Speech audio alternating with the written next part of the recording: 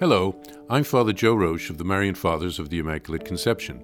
Thank you for joining us as we continue with our year-long journey reading the diary of St. Maria Faustina Kowalska from beginning to end. Today we take up from where we left off, beginning with diary entry number 1530.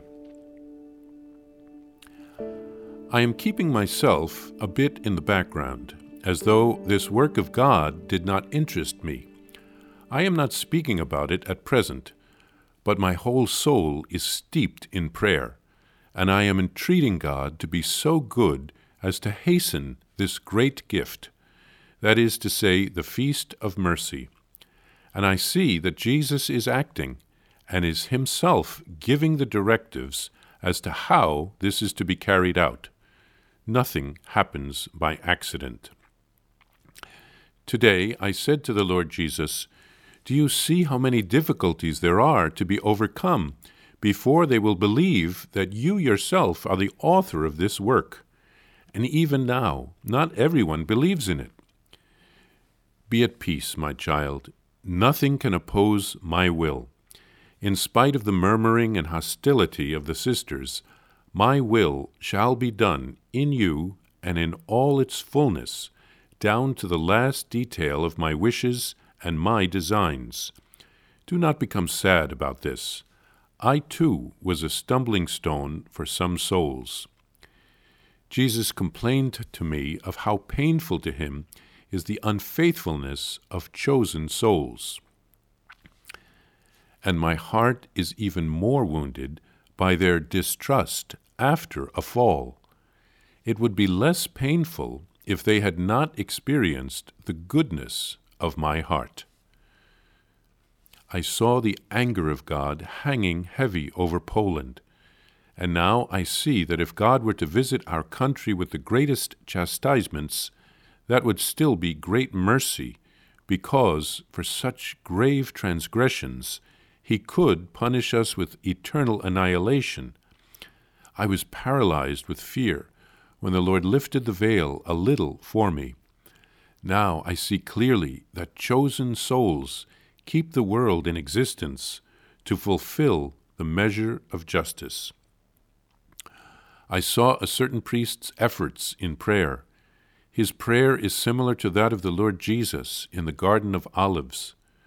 Oh, if that priest, probably Father Sopoćko, only knew how pleasing to God that prayer was. O Jesus, I am locking myself in your most merciful heart, as in a fortress, impregnable against the missiles of my enemies. Today I found myself in the presence of a certain dying person who was approaching death in my home neighborhood. I supported her with my prayers, and, after a few moments, I felt for a short while pain in my hands, feet, and side. January 27th, 1938. During Holy Hour today, Jesus complained to me about the ingratitude of souls. In return for my blessings, I get ingratitude.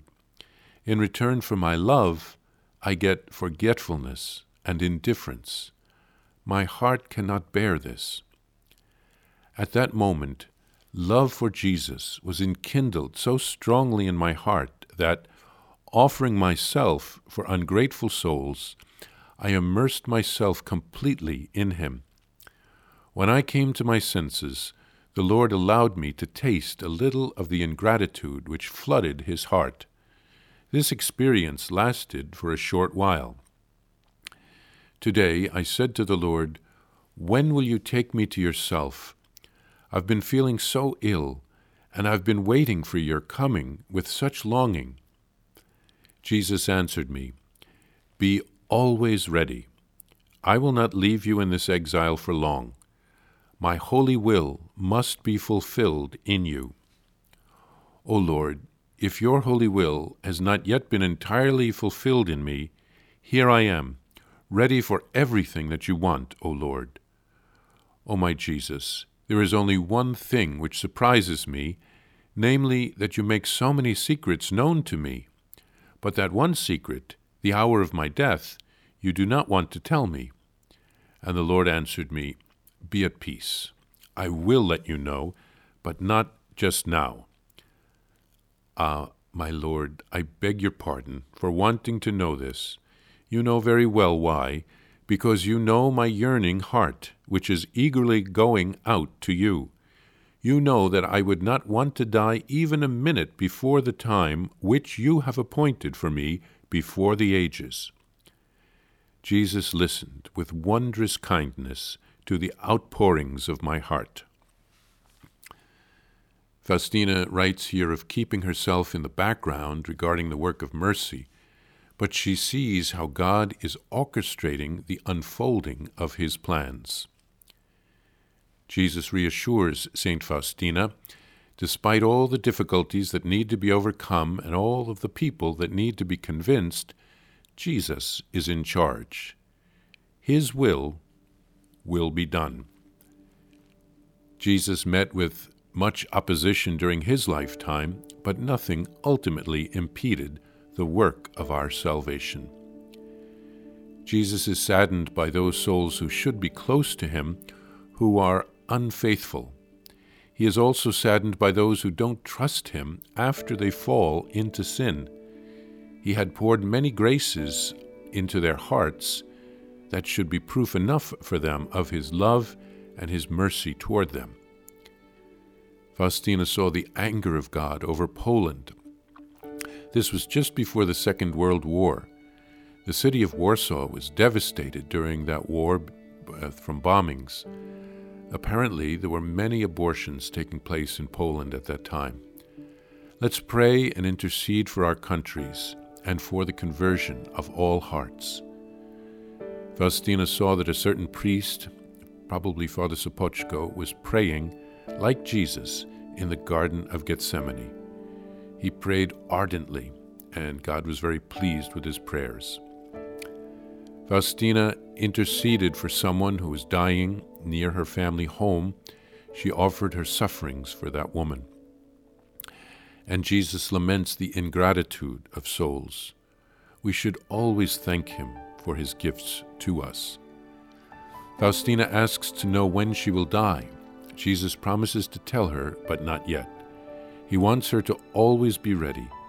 Faustina wants to fulfill her mission until the end.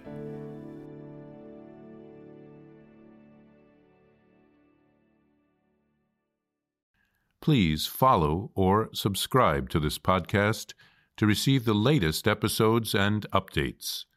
If you have enjoyed this podcast, I invite you to leave a review.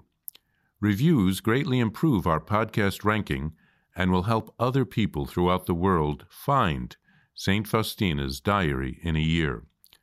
Remember, Jesus promised St. Faustina in Diary number 1075, souls who spread the honor of divine mercy are protected by God like an infant by a gentle mother. Please help us spread the message of divine mercy. Thank you, and God bless you. Visit shopmercy.org to order your copy of Divine Mercy in My Soul, the Diary of St. Maria Faustina Kowalska. It's available in print in English, Spanish, and Polish, and in English as an e-book, available now on shopmercy.org. Are you enjoying this podcast? I invite you to listen to more shows brought to you by the Marian Fathers of the Immaculate Conception. Join us daily for enriching spiritual content, which will help you on your journey with Jesus Christ. Simply visit DivineMercyPlus.org for a complete list of our shows. That's DivineMercyPlus.org.